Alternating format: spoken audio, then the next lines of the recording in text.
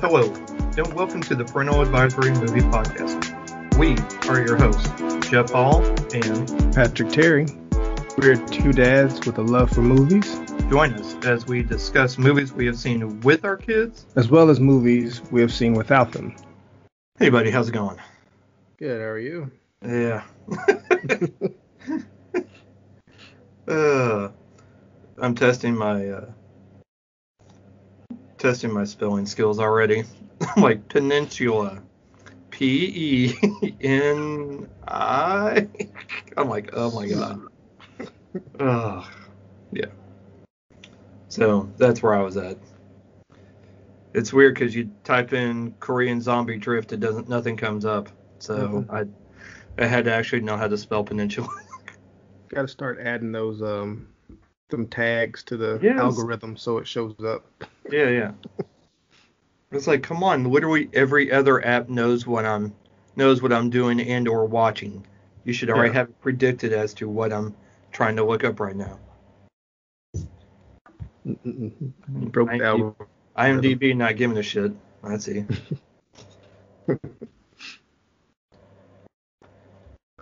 Oh my goodness. You doing okay? Pretty good. 4 days away from the big day. So Yep. Yeah. Yeah, I'm doing pretty good. Okay. Cool. Yeah, I hope we're done. Like we're still looking up stuff. I'm like, we're done, aren't we? Like, aren't we done? Yeah. I thought we're done. Why are we still looking up stuff? Yeah. But apparently not. I think we're done. The order deadline was yesterday? I think so. By midnight. Yeah. I mean, I might make a stop at Target this week to see if there's anything. I think I have everything, but yeah, I have everything, but I want to go just to see if something else pops in. Like, oh, this might be nice. Just some little extra stuff. Yeah. Well, there's a very specific thing I was looking for Yorick for stocking stuffer. And I wasn't able to find it in store or specialty store or anywhere. So I had to actually order it on Amazon. It says it's supposed to be here sometime between the 23rd and 29th. But thankfully, because it's Yorick and he's been in on the know about Santa Claus for 2 years. So if it doesn't get here, it'll be like, hey man, this is supposed to be in your stocking. And then it'll be like, oh cool. And then that'll be it. Okay. Luckily, so that's where we're at. So before we get really into our very, very, very packed episode, because we've got a lot to talk about, and a lot of it we've seen, we've both seen, so which is awesome. Yeah. But I have to quickly talk about. We finally watched A Christmas Chronicle, or whatever it's called, on Netflix with Kurt Russell as Santa. So, aka Mr. Nobody from the Fast and Furious franchise. Yeah. That's how I told York who it was. So we did that for family movie night.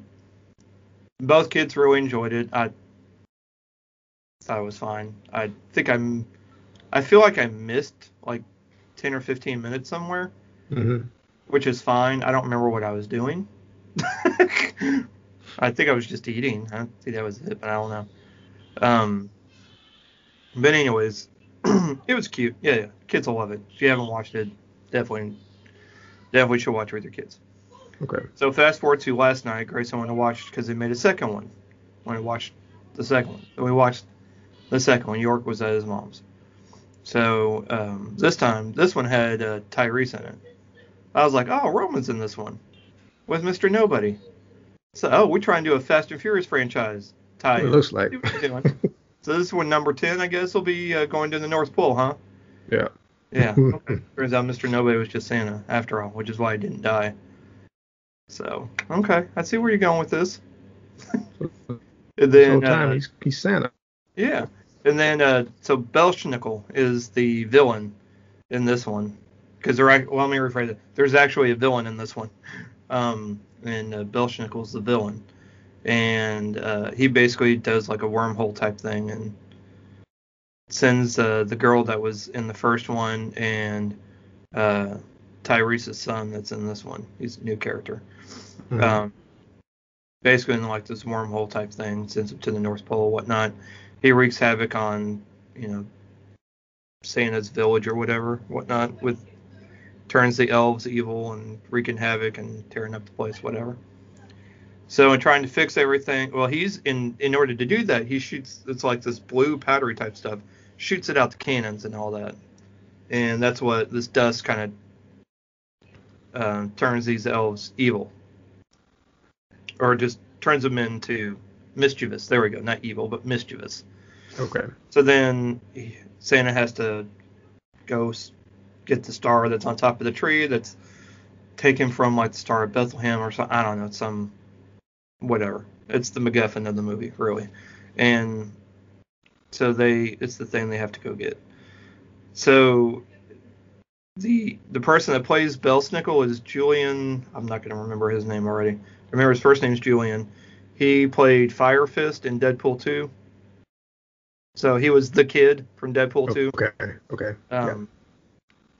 That's from New Zealand. He was in Hunt for the Wilder People with Sam Neill that Taika Waititi directed. Great movie. I haven't watched it. I think it's on Prime or Hulu One. I thought I saw it on. It's a great movie too. Good character piece. But yeah, he plays the villain in it, and he puts this like device that he invented that basically sends Santa and the two kids back in time to 1990, and this is I'm finally getting to the whole point of this entire is to tell this one what I like to think is this good story / joke. Is that they wind up back in Boston, 1990, which is where Christmas Spirit had its lowest, or one of its lowest peaks, I guess. And so if there's no Christmas Spirit, the reindeer won't fly. So basically Santa will be grounded. So I said, damn, they're in Boston in 1990. So man, I said it's a shame they're not in DC. I said in DC they really could have helped out. I said because all kinds of planes were grounded because of a winter storm that arrived, and then was overtaken by. I said that then it was overtaken by a terrorist, who then, who then was basically trying to hold the airport hostage with having to, all these planes needing to land and they can't land. Because if they try and land an airplane, they'll basically blow up the airport. I said, and then, and all of this just so they can get this one general that's supposed to be flying in. They got extradited for a trial, and they're trying to do all this. I said they really could have helped out because in the end it took one person that ended up saving these people. I said this really could have been. I said he had a little bit of help, but for the most part it was just him. I said they really could have helped out then. Ruth's just sitting there. She goes, "Are you just telling me the plot for Die Hard?" I said, don't be ridiculous. She goes, Lethal Weapon? I said, no. Obviously, it's Die Hard 2, Die Harder. Dang. But I was like so serious about it, and yeah, and like not even cracking a smile, like just telling her like as if this actually happened. I'm like, but it came out in 1990, so I was like, man, what an opportunity. And then I got thinking, this movie really missed out on a good opportunity to kind of tie that one in too, but whatever. So in the end, they get back to time and all that, back to the village, whatnot. And then in order to turn the elves back to good and, back to the way they were, the Tyrese's kid had to go somewhere and grab some like mysterious plant thing and then bring it back and shoot it in the cannons, and then it's red though. I was like, that's what I was about to say. I'm like, they had blue dust to turn them evil, so it's got to be red to turn them back, right? Which then ties into Tenet. I was like, oh my god, if the Tenet tied in true, Oh Tenet no. tie-in 2. Wow. Try saying that 5 times real fast. I was like, holy shit. This movie I said, I mean, it makes perfect sense.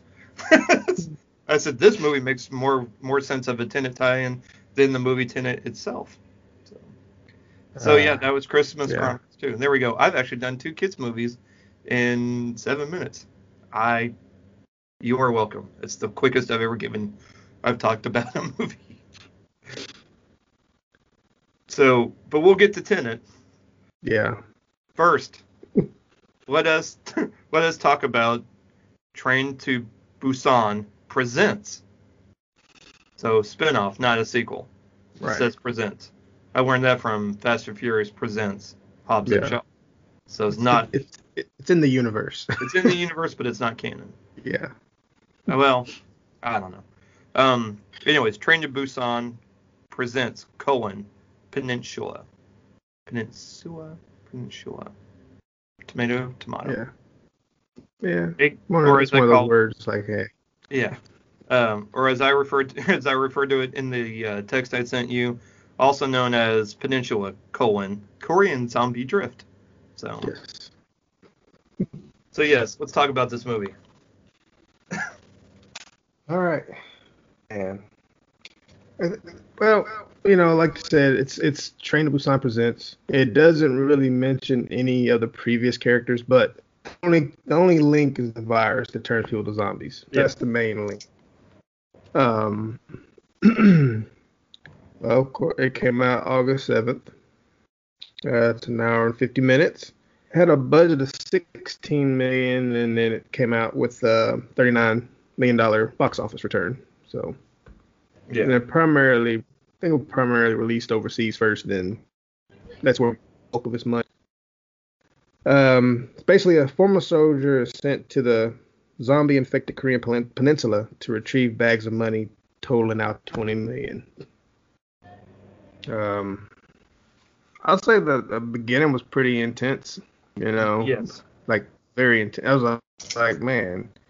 But then I was thinking they had a whole movie they could have done there also, even though they would have had tight confines. It would have been tight space, but it probably would have been a shorter movie.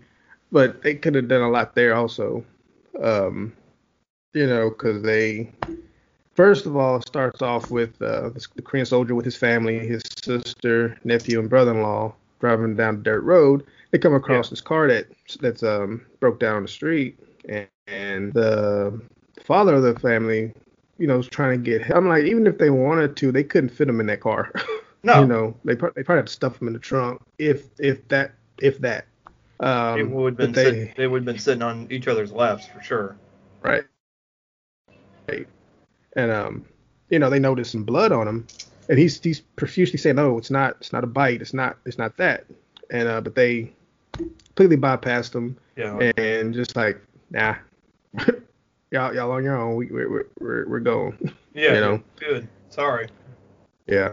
We don't have space. There's no. But then they make it to the and they get word that they're being rerouted to Hong Kong, and so the soldier goes to try to figure out what's going on, and I guess it's the American military that's taking over, and they're telling them like, "Hey, just go back to your cabin, the bunker, and just chill out." And then another report comes out that somebody on board is infected, so he immediately tries to go back to his sister and nephew, and along the way, zombies attack. And that scene right there, like he goes back to the room and everybody's taken out. They're starting to turn, and he's trying to get his sister, but his nephew is infected. She's not trying to leave him. But just that one that was on the ground that flipped up and flipped the other two around him, and then I was like, man, that's one thing that I like that they kind of carried over to show just how strong they are. And once they get that bloodlust, which as I'm calling it, they just whatever. They're going after. They're going to get you. They go get you. And then jumps ahead. Him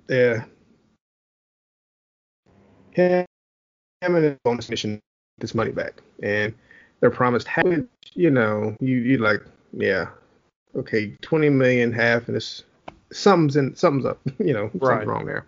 But yeah, they got to go back to retrieve this money, and they almost get it, but then they get ambushed by like a military group. They called them Unit 631. Yeah. Yeah. But I want you to talk about the Fast and Furious. So the best. Yes, I agree that they could have done the entire movie just on the boat, because nothing could be scarier. I mean, obviously you can jump over the boat, but you can always make something like if it's surrounded by sharks or some shit like that. Like you can make it to where, or they're literally out in the middle of nowhere. So even if they jump off the ship, I mean, they're still not. Yeah, still in anywhere to go, close by. Right. Or it could be like in Arctic waters or some shit like that. The train. Yeah. Yeah, it's like the first one on the train, like that's just total, until they got to the train station and then it kind of opens up. But until then, I mean, that's like survival horror at its best. Yes, and so I agree. The boat could have been its own thing, but I think in a way to help separate it from the original movie, I think by not keeping it on the boat was probably smart. Yeah. Because otherwise you wind up you wind up falling into the trap like Speed and Speed 2 Cruise Control. True. Where you're like, yeah, we might need to find another way to do this other than just on a cruise liner.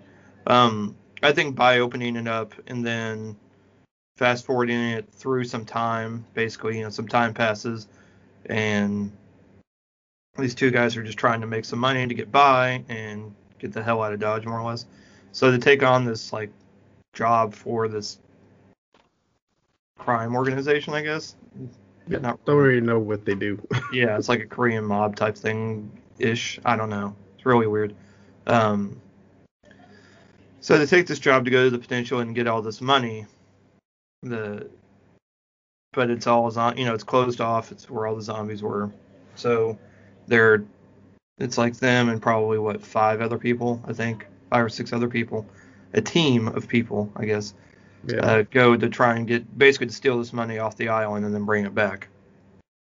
But in the process of doing such a thing, obviously people die because zombies and stuff, and things don't go off with a hitch. The hitch does not go off with a hitch. So they have this like moving truck more or less that has all the money and everything else, and it gets ambushed by people that have been left on the peninsula that have been fending for themselves. And then you have, I guess, these other good guys more or less that are there. They ended up rescuing our lead person, and they drive off. And in doing so I guess these zombies don't see well at night. So when it's dark out, that's usually the best time to travel because you can't see. You just don't drive with your headlights on. Right. So what happens is that the villains end up shooting flares up in the sky, and the zombies are attracted to where the flares land. And a car chase ensues, and then in doing so,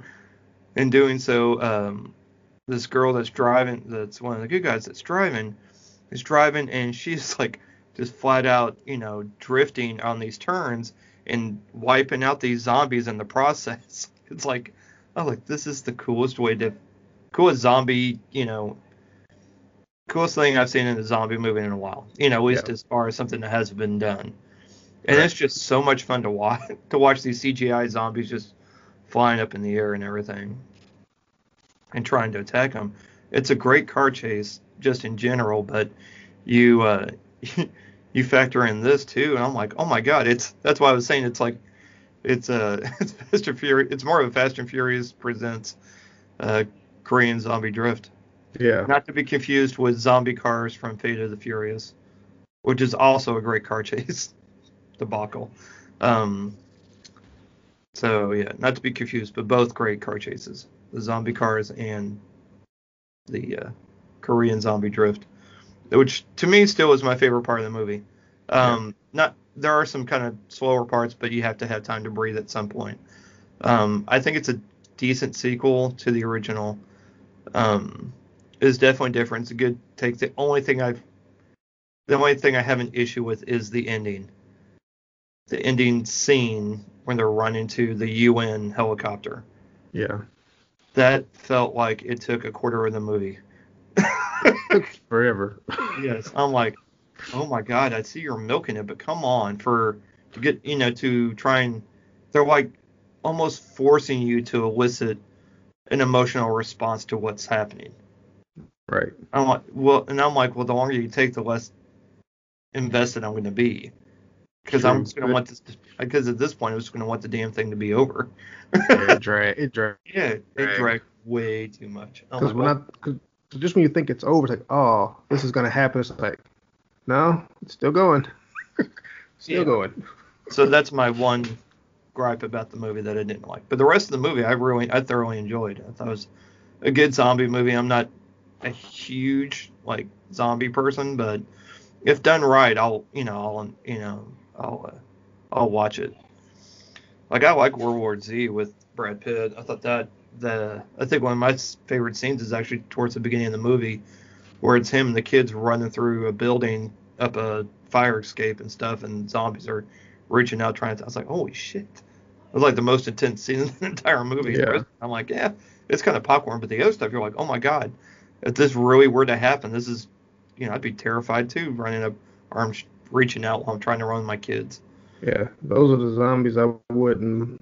These two, the ones in Train to Busan and then World War Z, those zombies end up coming? No. No. Nope. Yeah. No, give me the Walking Dead zombies that are slower and shit. Exactly. Where if I die because of it's my own fault. Yeah. That's just because I'm out of shape. Yeah. Yeah. I'm glad we watched it. That was a good one. I did enjoy it. So if you like zombie movies, you'll like this one for sure. Oh yeah. No doubt. Let's see. Let's move on. Let's move on to something lighter before we have to get super deep. The short film. This made me mad. The short film of 17 minutes for its runtime on Lifetime. I'll be honest with you. I kind of forgot about it until I saw the picture to your left. Yeah. I'm like, oh yeah, I did watch that. So here we go. Lifetime's A Recipe for Seduction, sponsored by Kentucky Fried Chicken. Sorry, KFC. Starring Mario Lopez as Colonel Harlan Sanders. So I got Ruth to watch this with me. I said, she's like, we're watching this tonight? I said, yeah, it's 17 minutes. You can stay awake for that. Yeah. The funny thing is, when I was watching it, I didn't pay attention to how long it was. I just put it on, watching it. I'm like, man, this is moving pretty fast. Like, what's going on? So then I paused it and I saw the time remaining. I'm like, seriously? That was like It did say in its advertising a mini movie. So yeah, I didn't pay attention to that. They would have been better off saying a short film. Yeah, because it's the same. That's what most people that make movies. That's what they call those. Right. 15-minute commercial.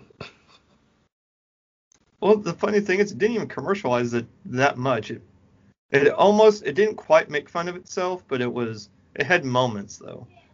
Yeah. And and the thing was, I'm like, as I'm loading up the picture to put in this collage I'm using for the background, I'm looking at this and then I'm like, I almost think the production to make the poster cost as much as the production to make the mini movie. Also, They might have been using Mario Lopez's real house. I'm not sure. Think so. To film this. So basically, this our female lead they're having, I guess, Christmas dinner. It's a holiday dinner. I don't know if it's at Christmas, but it's around Christmas time holiday dinner. And the person she's been dating, who's kind of a square, no, is very much a square, proposes to her, and she doesn't say yes because she's not sure, because she doesn't know if she wants to marry him or not. And then everybody in the family gets upset because she didn't say yes. Yeah. And then in the morning her mom gets mad. And then she meets the new cook, Harlan Sanders. And then instantaneously develops feelings for him. And then hair. Yeah, it is. It's just the the spraying gray hair. It's not even dyed. It's like you could tell it's sprayed in. Like, I could buy that shit at Sally's Beauty Supply. Yeah. It's like, maybe I'll do this for Halloween next year. Who knows? Got on the stash and the little goatee also. Mm-hmm. Yeah. They all probably came from Party City. But here's the thing, though. Like, as hokey as this is, and it was meant to be hokey, obviously. Yeah. Like, they were fully aware. They weren't trying to make a serious Lifetime movie out of this. Like, they were there just to have fun and make not necessarily a spoof on these type of movies, but they kind of were. But you could tell Mario Lopez was just having a blast. And he's only in it, like, what, 5 scenes? Like, out of 17 minutes, he's probably in it, what, 5, to be honest? It's not a lot. Yeah, he's not a lot. Really in it. But, yeah, no, it was great. And they obviously set it up for them to do another one. Yeah. Obviously. Yeah. Which is fine. Yeah. Yeah. Because, be honest, would you really want to watch a feature-length movie? No. Short burst of 15 minutes works. Yeah. You know what I mean? So, I think they were smart because they knew they can keep people's interest and they kept it short. Whereas if they try to do a feature-length, they would have people for about the first half of the movie and then they'd probably turn it off But now, by keeping it short, they have people's interest enough that, to make another one. Yeah. And, obviously, because it's only 17 minutes, the cost on how much it costs to make it, I'm such an idiot sometimes, the budget for it can be small, because it doesn't, especially if they do film it at somebody's house, the budget for it can be small, so they can keep making more of those. Yeah. Think about how many people probably shared the trailer alone. Now, they probably didn't go eat KFC, but they at least probably watched the 17-minute thing. Yeah. I did come up with an amazing idea. Though while we were watching this, I told Ruth, I said, okay, for the next one, what I need them to do is do a more like a political drama, one of these for Lifetime or whatever channel, maybe TNT, I don't know, where it's Mayor McCheese is running for re-election, and Chief Mack, is that what it is? The Big Mac police officer, Chief Mack? I feel like that's the name. Where he's also in cahoots with Mayor McCheese. And the Hamburglar has like all these secrets, and he's about to drop it on WikiLeaks or some shit. Yeah. And then only the Fry Guys can help solve the crime. We don't even put Ronald McDonald in it, or unless Ronald McDonald's the other candidate running for mayor. Okay. You're welcome. Now go make it. Yeah. There's your idea. Go make it. Do one for all the franchises. Yeah. Yeah. I mean, that one would literally be cheesy. Literally. Yep. That's amazing. But yeah, that's what I came up with while we were watching that one. So, yeah. If you want something that takes 15, 17, if you haven't watched it and you want something that's, just full of fluff, yeah, totally go watch that. I mean, it's great. It is what it is. It's good. Yeah. I wasn't disappointed. I mean, it would be hard to be disappointed. Yeah, I was happy it wasn't a 90-minute movie. But it just surprised me because I didn't like I said, I didn't pay attention to how long it was supposed to be, so everything just kept moving. I'm like, okay, it just threw me off. But I was happy that it wasn't longer than that, because I probably would cut it off at some point if it were. Exactly. Well, I probably wouldn't have watched it. At least I wouldn't have watched it with Ruth. I would have watched it by myself. Because it wouldn't have held it. She would have fallen asleep. Because we watched it at night. Oh, real quick, 2 cents. Because more Christmas movies. Finally watched The Night Before. I liked it okay. And then I watched Office Christmas Party last night. I liked it a lot more than The Night Before. We'll put it that way. I laughed more in Office Christmas Party than I did The Night Before. I would rewatch both of them. But both of them have Julian Bell in it, so of course I'm going to watch it. So, anyways, so there, real quick, that was my. Oh my God, that was quicker than the Christmas Chronicles. I'm getting better at this. So if you like those kind of goofy, not dude humor, but I mean one's a Seth Rogen movie, so it's a Seth Rogen movie. Yeah. But less Seth Rogen laughing, not stoner laughing in it, so that's good.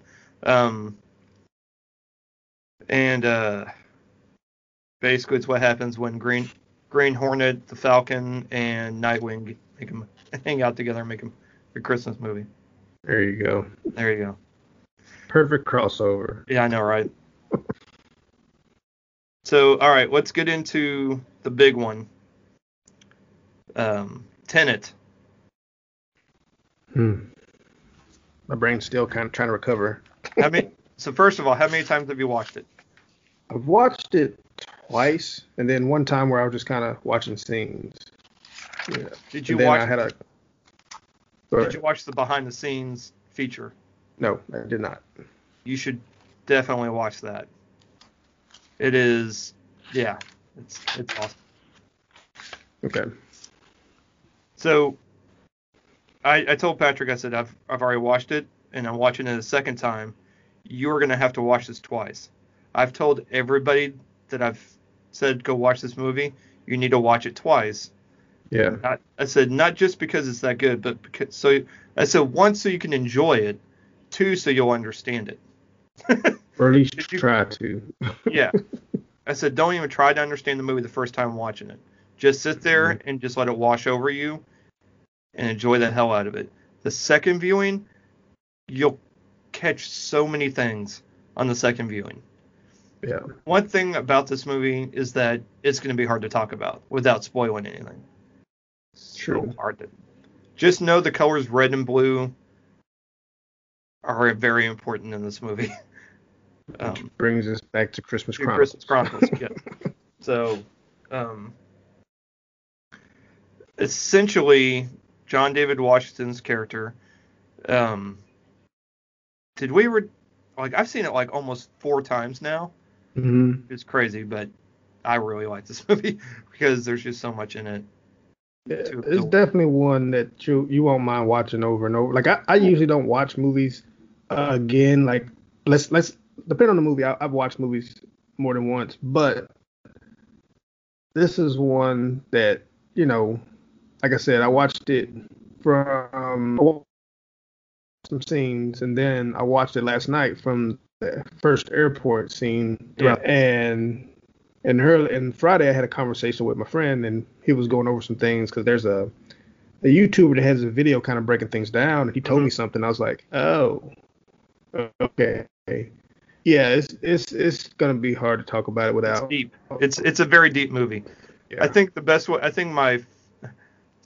I worded it to you after watching it was, if you were to take a blender and make a smoothie into this movie, or take Christopher Nolan's movies in order to make this movie, place Memento,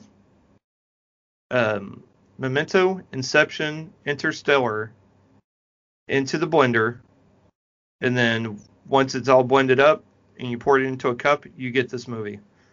Because that's all of those movies wrapped in, basically all into one make this movie. Like it's all of those intrinsities. I can't talk today, man. It's very intrinsic. There we go. In nature. Like it's very. There's a lot going on that you have to pay attention to. I wouldn't be surprised if years later we figure out that all these movies are in the same universe somehow. There's going to be some kind of connecting point. Oh my God. That'd be amazing. And then they go to Gotham? Yeah. Then it goes to Gotham. That'd be awesome. Yeah. But yeah, so basically, did we ever figure out he was CIA or was he military? I mean, he's just a secret agent. Yeah, pretty much. I mean, doesn't really have a name. Yeah, so in the feature, in the behind the scenes feature, because I watched it, it's like an hour and 15 minutes long. If you watch all of them together, because they're like broken up into like 4 minutes each. But if you watch it, just hit the play all and watch it. It's like an hour and 15 minutes. Basically, Christopher Nolan wanted to make a James Bond movie. Is what it is, but he wanted to do it. James Bond movie the way he makes movies. And so that's why he took his lead is supposed to be kind of, he's very good-hearted in his what he's trying to do. And he's doing all this to save the world, more or less. Because essentially the way I had to try and explain this movie to Ruth, who, regretted immediately asking me what it was about. Yeah.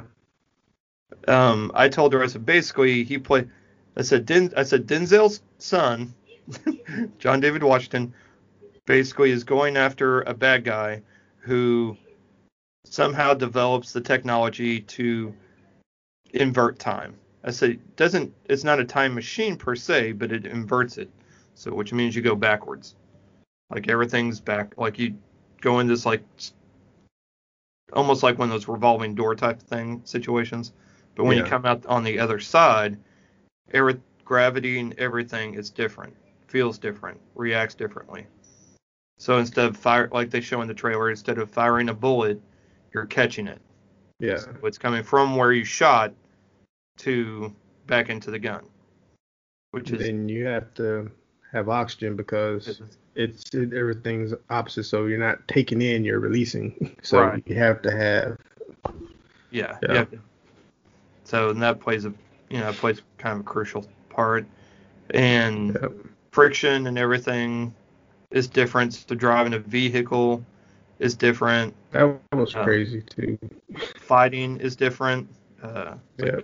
It's not a cause and effect. I forgot how they explained it as far as like cause and effect. Because in the video, because they showed her, when he's first starting to learn this in this room, there's a bullet laying on the table, and they're filming him, and he has to pretend like he's actually dropping it, and then as he's like dropping it, it goes up into his hand like he's catching it. So on the film, it looks like he's dropping it and then catching it. Yeah. So it's very confusing at first, but it's confusing when you watch it once. When you watch it twice, it makes a little more sense, but not complete sense, but it still makes more sense. And this movie will have you thinking, like I've seen it 3 full times, I think. Mm-hmm. And I still have questions about like, well, if this happened, then what happened after this? Because there's a point about halfway through the movie where his character does go through basically the revolving door type machine, and he winds up, everything he does is going backwards. But in doing so, events that have already occurred in the movie are still, like, he's now seeing those events occur, but he's seeing them because he's now going backwards, and it's inverted. They're still occurring, but they're occurring around him, but he's not a part. It's so weird trying to explain this, but it's amazing to watch. For him, he's experiencing it somewhat normally, but everything's kind of going revert. Yes, everything's reversed. Like the fight scene, I'm just like, I was just amazed at how they did it, how they pulled it off. Yeah. You know, I was just when you get time, watch definitely gonna watch the behind. Yeah, definitely watch the. Yeah, I was like, I got to watch this. So I would say after watching the feature, I completely understand more and more why he was so hell bent on having this movie released in theaters. It's because I would say probably about 65-70% of this movie was shot on an IMAX camera. Yeah. And those things are ginormous. When you watch the feature, you'll see that their cinematographer having this freaking heavy ass camera on him, and he's not. I mean, he's not. He's fairly out of shape, like he's not. He's not a athlete. Let's put it that way. Okay. But he's hauling this thing around. He's spry as can be, going up and down stairs carrying this camera that probably weighs as much, if not more than, at least as much as me, probably. I mean, that thing looks, and it uses like real film. It's not shot digitally like on the, what they call them, the digital reds. It's not shot on that where it makes it lighter and a lot more. And they're like mounting the IMAX cameras on vehicles, on boats, on airplanes, like things are not normally meant to be mounted on. Yeah. They're putting it on there because he wants it to be as immersive as possible and always trying to break new bounds. I think they even had to develop some new form of technology just to get a couple of these shots. And yeah, it's amazing. The special effects because most of the effects are practical. Like they're not CGI. Yeah. There is some because it just has to be. And I think a lot of that's just more safety reasons. Right. But, just stuff that really can't, in order to do it. Because, so when they shoot these scenes, they have to shoot them 4 times. I think is what they were saying in the feature. They had to shoot it 4 times. They had to shoot it once forwards, and then depending on which scene. I know the fight scenes they had to shoot 4 times. Yeah. Once forwards, once, and then from one point of view, once forwards from the other point of view, so twice, and then in reverse with the same characters. Yeah. And that's why I also mentioned this, and I don't know who deserves an Oscar more for this movie. The editor or the script supervisor who's in charge of making sure all the props and everything are in the exact same place for every scene. Right. And, for a movie that's just linear that, once they shoot a scene and they're done. Yeah. But you have to shoot the scene forwards, 2 different ways, and then you had to shoot it backwards 2 different ways. And all your items had to be in the same place for every single. Yeah, nothing can be off. Not today, Satan. That would have been. And just getting one thing wrong, you have to start all over. Right? I mean, that's beauty of, I guess, good editing too. But yeah, this movie's great. And I paid attention, I think on the third viewing, I paid attention a lot more to the sound, like the music and everything, and how the music's even different once they switch from basically the forward motion and then switch to reverse. Music's different too. Like it takes a different kind of tone or a different kind of wave of doing things. It's fast. This movie, I can't talk about this movie enough. It's so fascinating to watch this, and it'll be more fun to talk to people that have already seen it and get their theories and get their their thoughts on it. Yeah. But yeah, no, this another home run for Christopher Nolan. So. And I can understand like some of the negative reviews. I think because they didn't get it. I think most of the negativity is just from people that didn't understand it because, or they watched it once. It's like, no. And they didn't go back and watch it again. And then, like if somebody watched it more than once and still didn't like it, I guess it's just not their thing. But But yeah, it's definitely one you got it. If you watch it once, give it another, before you kind of judge it. Yeah, yeah. I Give mean, it a second. You have to give it a second view just to fully appreciate it, yeah, because because you even catch after the so many first, things afterwards. yeah, because even after the first time I watched it, I mean, I didn't understand everything, but I enjoyed it. Like that was just part of my enjoyment of it is just knowing that this is not going to be A one one, of a a one and simple done. movie. Yeah, It's yeah. not It's just not a going to one be and a done. simple, yeah, it's not simple. Well, It's going to be one that you're gonna, the last couple, aside from Dunkirk, if you take into account Inception and Interstellar, take those last 2 out of 3 movies that he's done, they're not exactly a very understandable film. As far as you can watch it once and figure out what's going on, and then just be good watching it. I mean, you kind of have to watch both those movies multiple times to see where he's laying the seeds, for everything, and then watching it again and going, that's where he planted that one, that's where he planted that one, that's where that comes back in. yeah, It's basically he's a much better version of M. Night. you know, where yeah, because M. Night does that where he tries to plant the seeds. So at the big reveal at the end, you you're like, oh, I get it now because it makes more sense. It's a and not, I'm not knocking M. Night completely, um, because I like some of his work, some, but Christopher Nolan's is just it's so when he writes the script or him and his brother write the script, it's so laid out. I mean, it's so methodically thought out research, and not a lot of it's obviously a lot of this research and stuff they're talking about the science aspect from it. He even said, I relied on some, but I didn't try and make it. I wasn't trying to make a science movie, for it to be completely accurate. But yeah, I wanted to have some accuracy in it. But in the end, it's just a movie. It's not a yeah, documentary. yeah. So, um, but he's so methodical and he plans out his scripts and everything, and to make sure that's yeah. No, I love this movie. Took him like over 5 years just to write the script. Yes, I mean So obviously. he put some time in. He put Yeah. some. Um. Yeah. I actually have 2 more movies. I don't even know if we're gonna have time for it.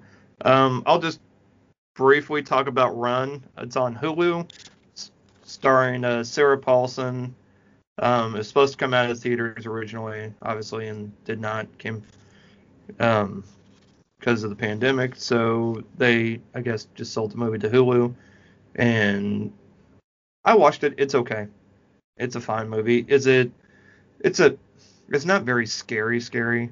It's basically Yeah, like it's somewhat kind of if you watch The Act also on Hulu, it's kind of like that, but not all the way like that.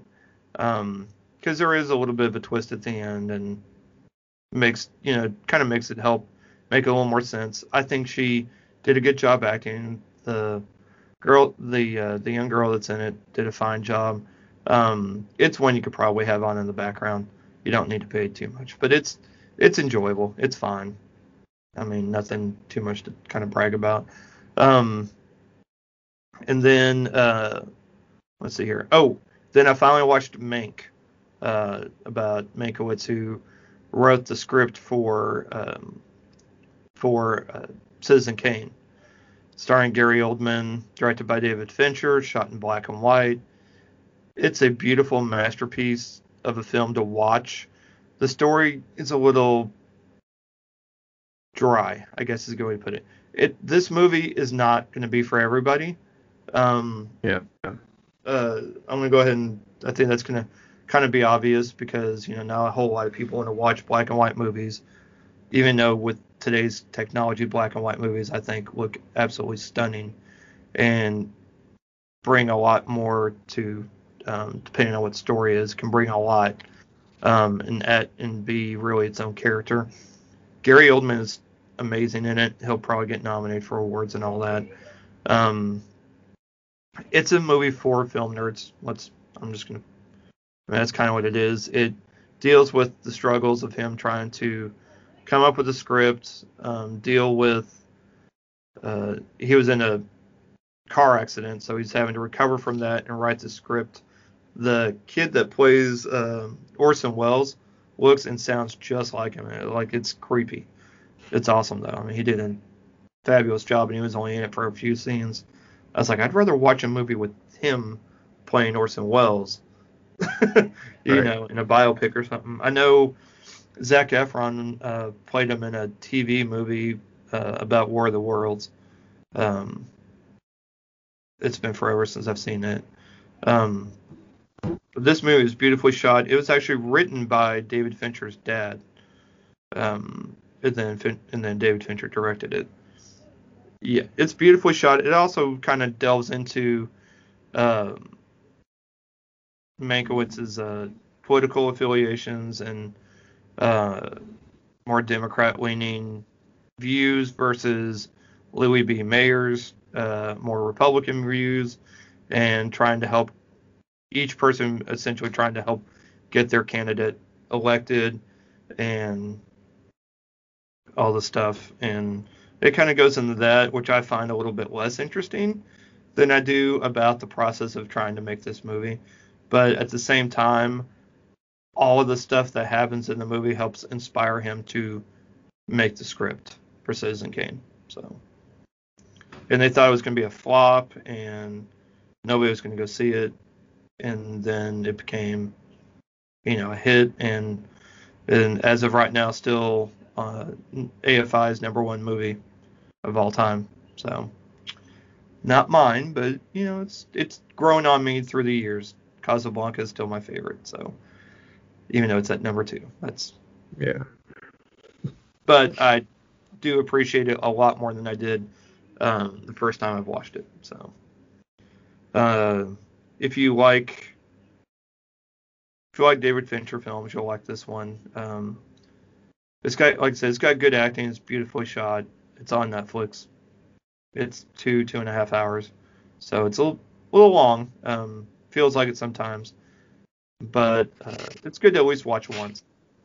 Just enjoy the acting and how it was shot. So. All right, I'm done. All right. So, released December 18th, Ma Rainey's Black Bottom. Yes, I'm happy. I finally got to watch that. It's an hour and 34 minutes, directed by George C. Wolfe. This is the second movie produced by Disney, trying to bring 10 of August Wilson's plays to the big screen. Mm-hmm. This being the second one that he's produced, and the first one was Fences that came out in 2016, also starring Viola Davis. Yes.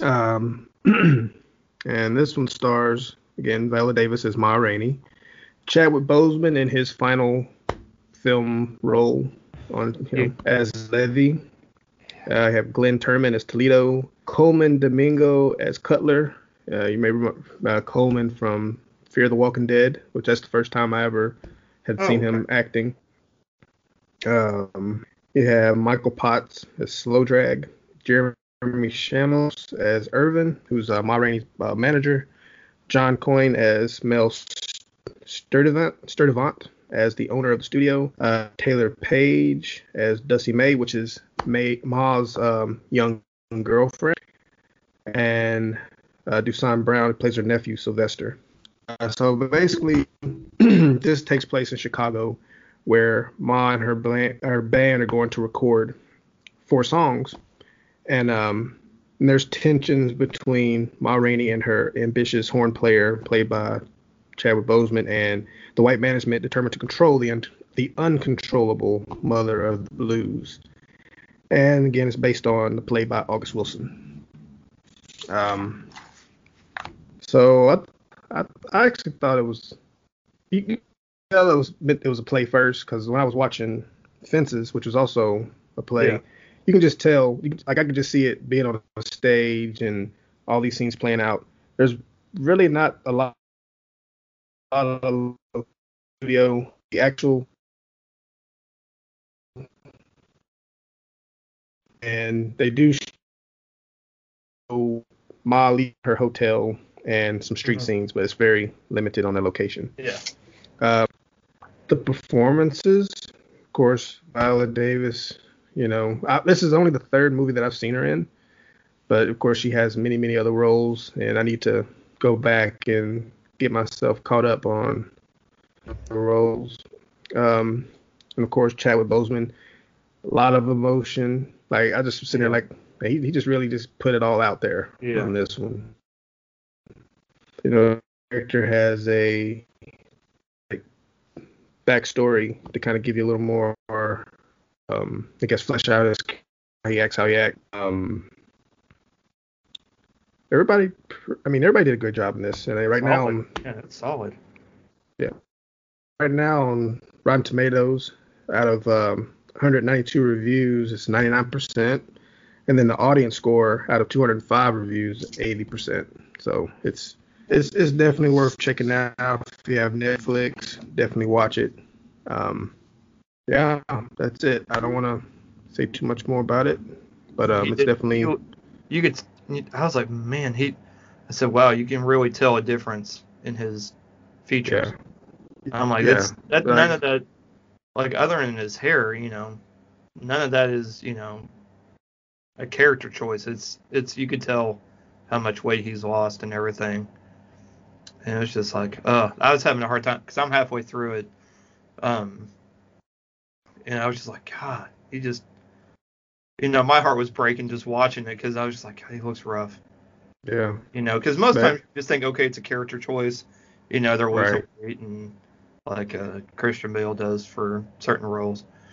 And you're like, God, he just, yeah, it's just. Yeah, he was literally kind of, hate to say it this way, but he was kind of wasting away as the time went by. Like even in The Five Bloods, he was pretty small.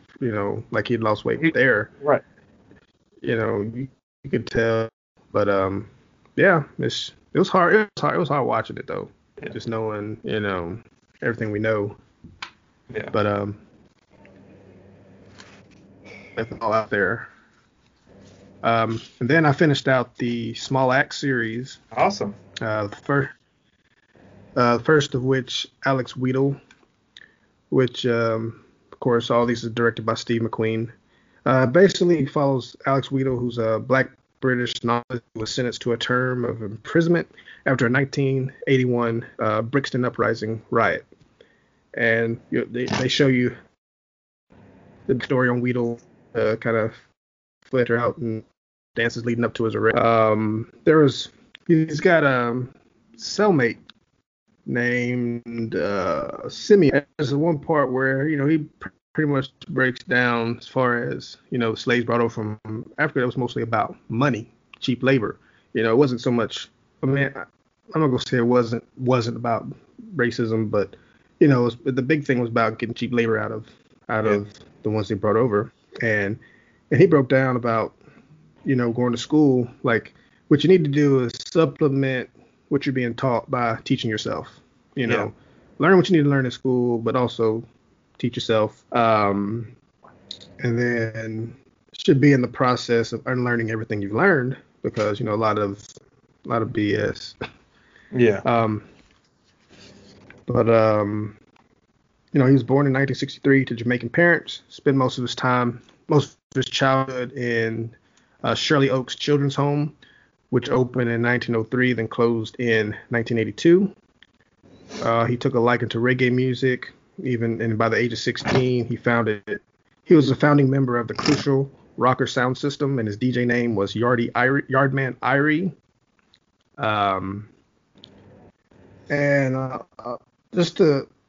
This movie shows camaraderie amongst the youth during the 80s. Even though conflict does exist between them, it's more about the uprising against the establishment or the system, which leads to his arrest. He received an award for the MBE, which is the Most Excellent Order of the British Empire Award, for his services to literature, and he's written over 15 novels. Oh wow! Yeah, and then the last, the Education. It's an hour and 3 minutes. It's basically about a it's a coming of age story of 12-year-old Kingsley Smith who has astronauts and rockets, but he gets into a lot of trouble. He's sent to the headmaster's office for disruptive behavior, but is later promptly sent to a school for those with special needs. The lead character, Kingsley, he can't read. His IQ score has been deemed below average and is promptly sent to the special needs school. Both of his parents work, so they don't have a lot of time to be aware of what's really going on with the situation. He does tell his sister about the school that he's sent to because they don't really learn anything. It's just like they're just there to do whatever. The teachers don't teach. They're not learning. And one scene, the teacher's basically singing a song, and that scene lasted at least, it felt like 10 minutes. And he was just singing, like they're not teaching them anything. It got me frustrated. I'm like, man, teach them something. Right. But the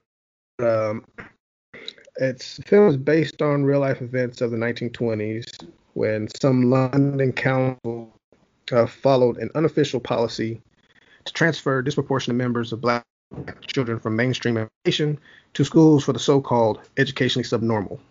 And this was exposed by educationalist Bernard Cord in his 1971 pamphlet of how the West Indian child was made educationally subnormal in the British school system. This whole series is worth watching. Like, It's just shows you life in British London from the 60s to the 80s and just everything that they've dealt with as far as racism, discrimination, and it's right now the whole series is 96% overall on Rotten Tomatoes. Just check them all out. Okay. Cool. Yeah. And that's it for me. Okay, man. Oh my gosh. Last one before Christmas. Good. Yeah. All right. Well, we've actually got trailers this week. All right. So finally, the trailer for the much anticipated festival favorite, Nomadland, Chloe Zhao's follow-up, starring Frances McDormand. After losing everything in the Great Recession, a woman embarks on a journey through the American West, living as a van-dwelling modern-day nomad. So that's supposed to be coming out February. But it's going to get a limited release so you can get that Oscar bait. Right. Get that hook out for that Oscar bait. Chloe Zhao also made a movie back in 2017 called The Rider that was, a lot of people's favorites. Yep. And then let's see here. Next we have Outside the Wire with Anthony Mackie. It's gonna Kalu Asbiek. Yep, that's the name. Michael Kelly, Damson Idris, Emily Beecham. In the near future, a drone pilot sent into a war zone finds himself paired with a top-secret android officer on a mission to stop a nuclear attack.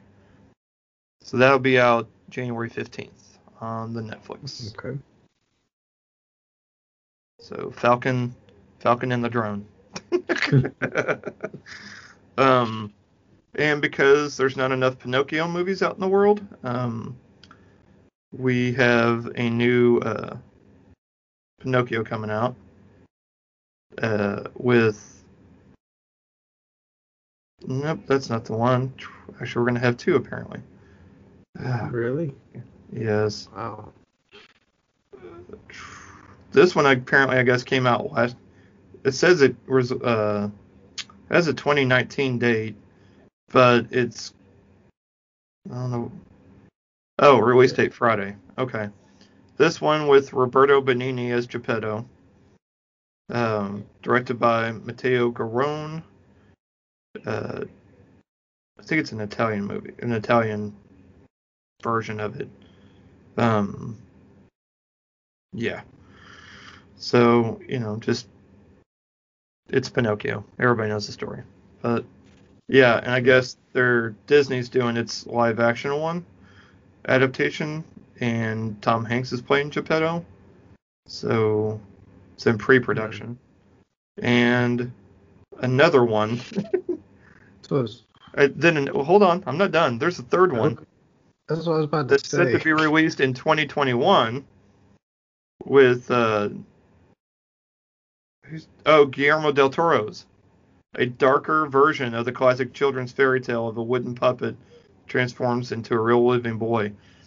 Ewan McGregor voices Cricket. Kate Blanchett does a voice. Tilda Swinton does a voice. Christoph Waltz plays the fox. Ron Perlman does a voice. Finn Wolfhard from Stranger Things voices Lampwick. Vern Gorman does John Turturro with a voice. David Bradley, who played Filch in the Harry Potter movies, is voicing Geppetto. Mm-hmm. And Tim Blake Nelson does a voice. And then Gregory Mann voices Pinocchio. That's in 2021. It's a PG-13 one. Wow. Yeah. Let's see. There are 1, 2, 3, 4, 5, 6, 7 Pinocchios. Yep. Yeah. All right. I mean, that'll make it 7. That'll make it 7. I guess the Pinocchio rights are just spread around like man, it's nothing. Like, bro, Pinocchio's like herpes, man. It's everywhere. Yeah, it's just spreading. That's so gross. Yeah, that's what I always say. I forgot it. Never mind. Let's see. Oh, and then finally, this one that's been brought to my attention by you and York's grandmother also told me about. Nobody. Coming out in 2021, actually February 26, 2021, starring Bob Odenkirk, Connie Nielsen, Christopher Lloyd. See, anybody else? Nope. A bystander who intervenes to help a woman being harassed by a group of men becomes the target of a vengeful drug lord. So, there you go. That one looks interesting. Yep. So yeah, February 26th is when that comes out. And that's it, man. That's what I got. And 2 turntables and a microphone. Wait, that's where it's at. Yeah, that's it. That's all I got. All right. Other than well wishes and happy merry whatevers to you and your friends. Yes. Oh, Mandalorian season finale took place this past weekend. Yes, it did. If you haven't watched it, watch it. Get on it. You best get on it. I had to tell Ruth because she didn't care. Yeah. Like, just tell me what happened. You know I'm not going to watch it. It's all right. She goes, I just know there's people crying and people getting mad. I said, well, that's Kevin Smith, yes. Was crying. He cried when the sun rises, too. He's just a happy person. Yeah. And that's okay. I said I didn't cry, but I was like, oh, okay. All right, that sounds about right. Yeah. I was just like, all right, cool. Yeah. I watched it, and I was kind of thrown off, and I was like, okay, when does this all take place? And then I was like, okay, that makes sense. Well, we know we know it takes place after Return of the Jedi, since Boba Fett. Yeah, I had kind of forgot that when that moment happened. I was like, still had Tenet on the brain, so yeah, right. But yeah, so I was like, okay, so it makes sense. Yeah, it's a little creeped out though. You know what I'm talking about? Creeped out just a little bit. Yeah. So hopefully they'll fix that. Hopefully they'll fix it. Yeah, agreed. And then I guess Boba Fett's getting his own show too now. Yep. And they handing out Star Wars shows like Oprah hands out free cars. Right. You get a show. You get a show. You all get a show. So they got about 100 shows coming out. Yeah, between that. Not like Marvel. Star Wars and Marvel. It's gonna be a lot. Hey man, they got to keep the parents involved. The one who paid that money. Yeah. I appreciate it. Yeah. I appreciate it. It's like, well, we can't get people in theaters, we'll always get them on the TV.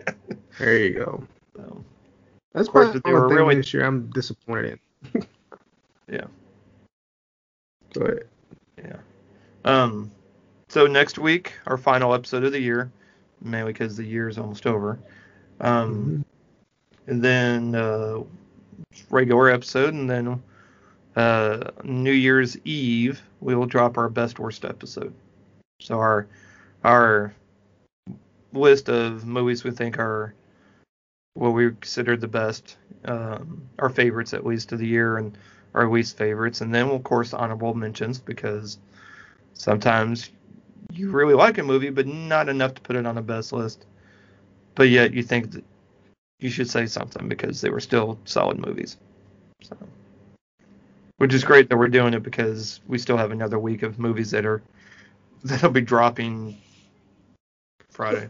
So it lines up kind of right, because by the time we record that, it'll be the end of the year. So it's perfect. Be perfect. Because Wonder Woman will drop Christmas Day.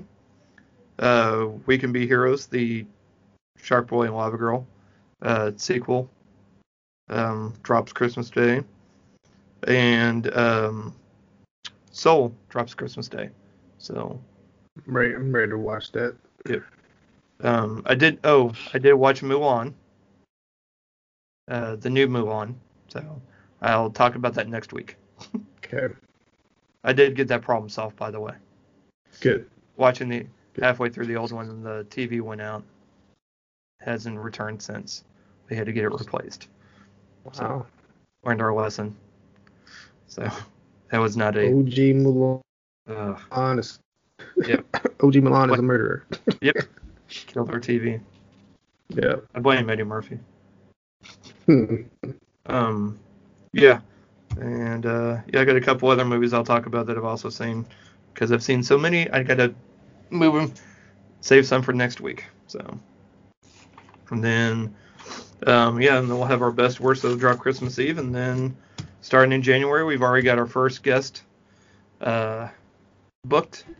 So we're getting around to getting some people saying yes again. Actually, I'm reaching out to people again, I guess is what I should say. And I got our first yes to be scheduled. Probably would have done it this year, but I'm like, it's the holidays. Let's let you enjoy yours, and we'll just go ahead and let's schedule this for January. So yeah, boom. So we're already on a roll for January. So 2020 is starting off right already. Yep. I'll be looking forward to that. All right, for myself and my family, and for my outstanding co-host, Patrick Terry, we wish you all safe, happy holidays, whatever you celebrate. If you celebrate, if you don't, that's cool too. Have a good week, safe week, stay safe. Yes. Thanks for listening. If you enjoyed our show and have a moment, please rate and review. It helps us out a lot. Also, recommend us to someone that enjoys movies or also has kids. You can find us on Twitter at PA Movie Podcast and on Instagram at parental_advisory_movie_pod. Be sure to join our Facebook group, Parental Advisory Movie Podcast, and join in on the fun.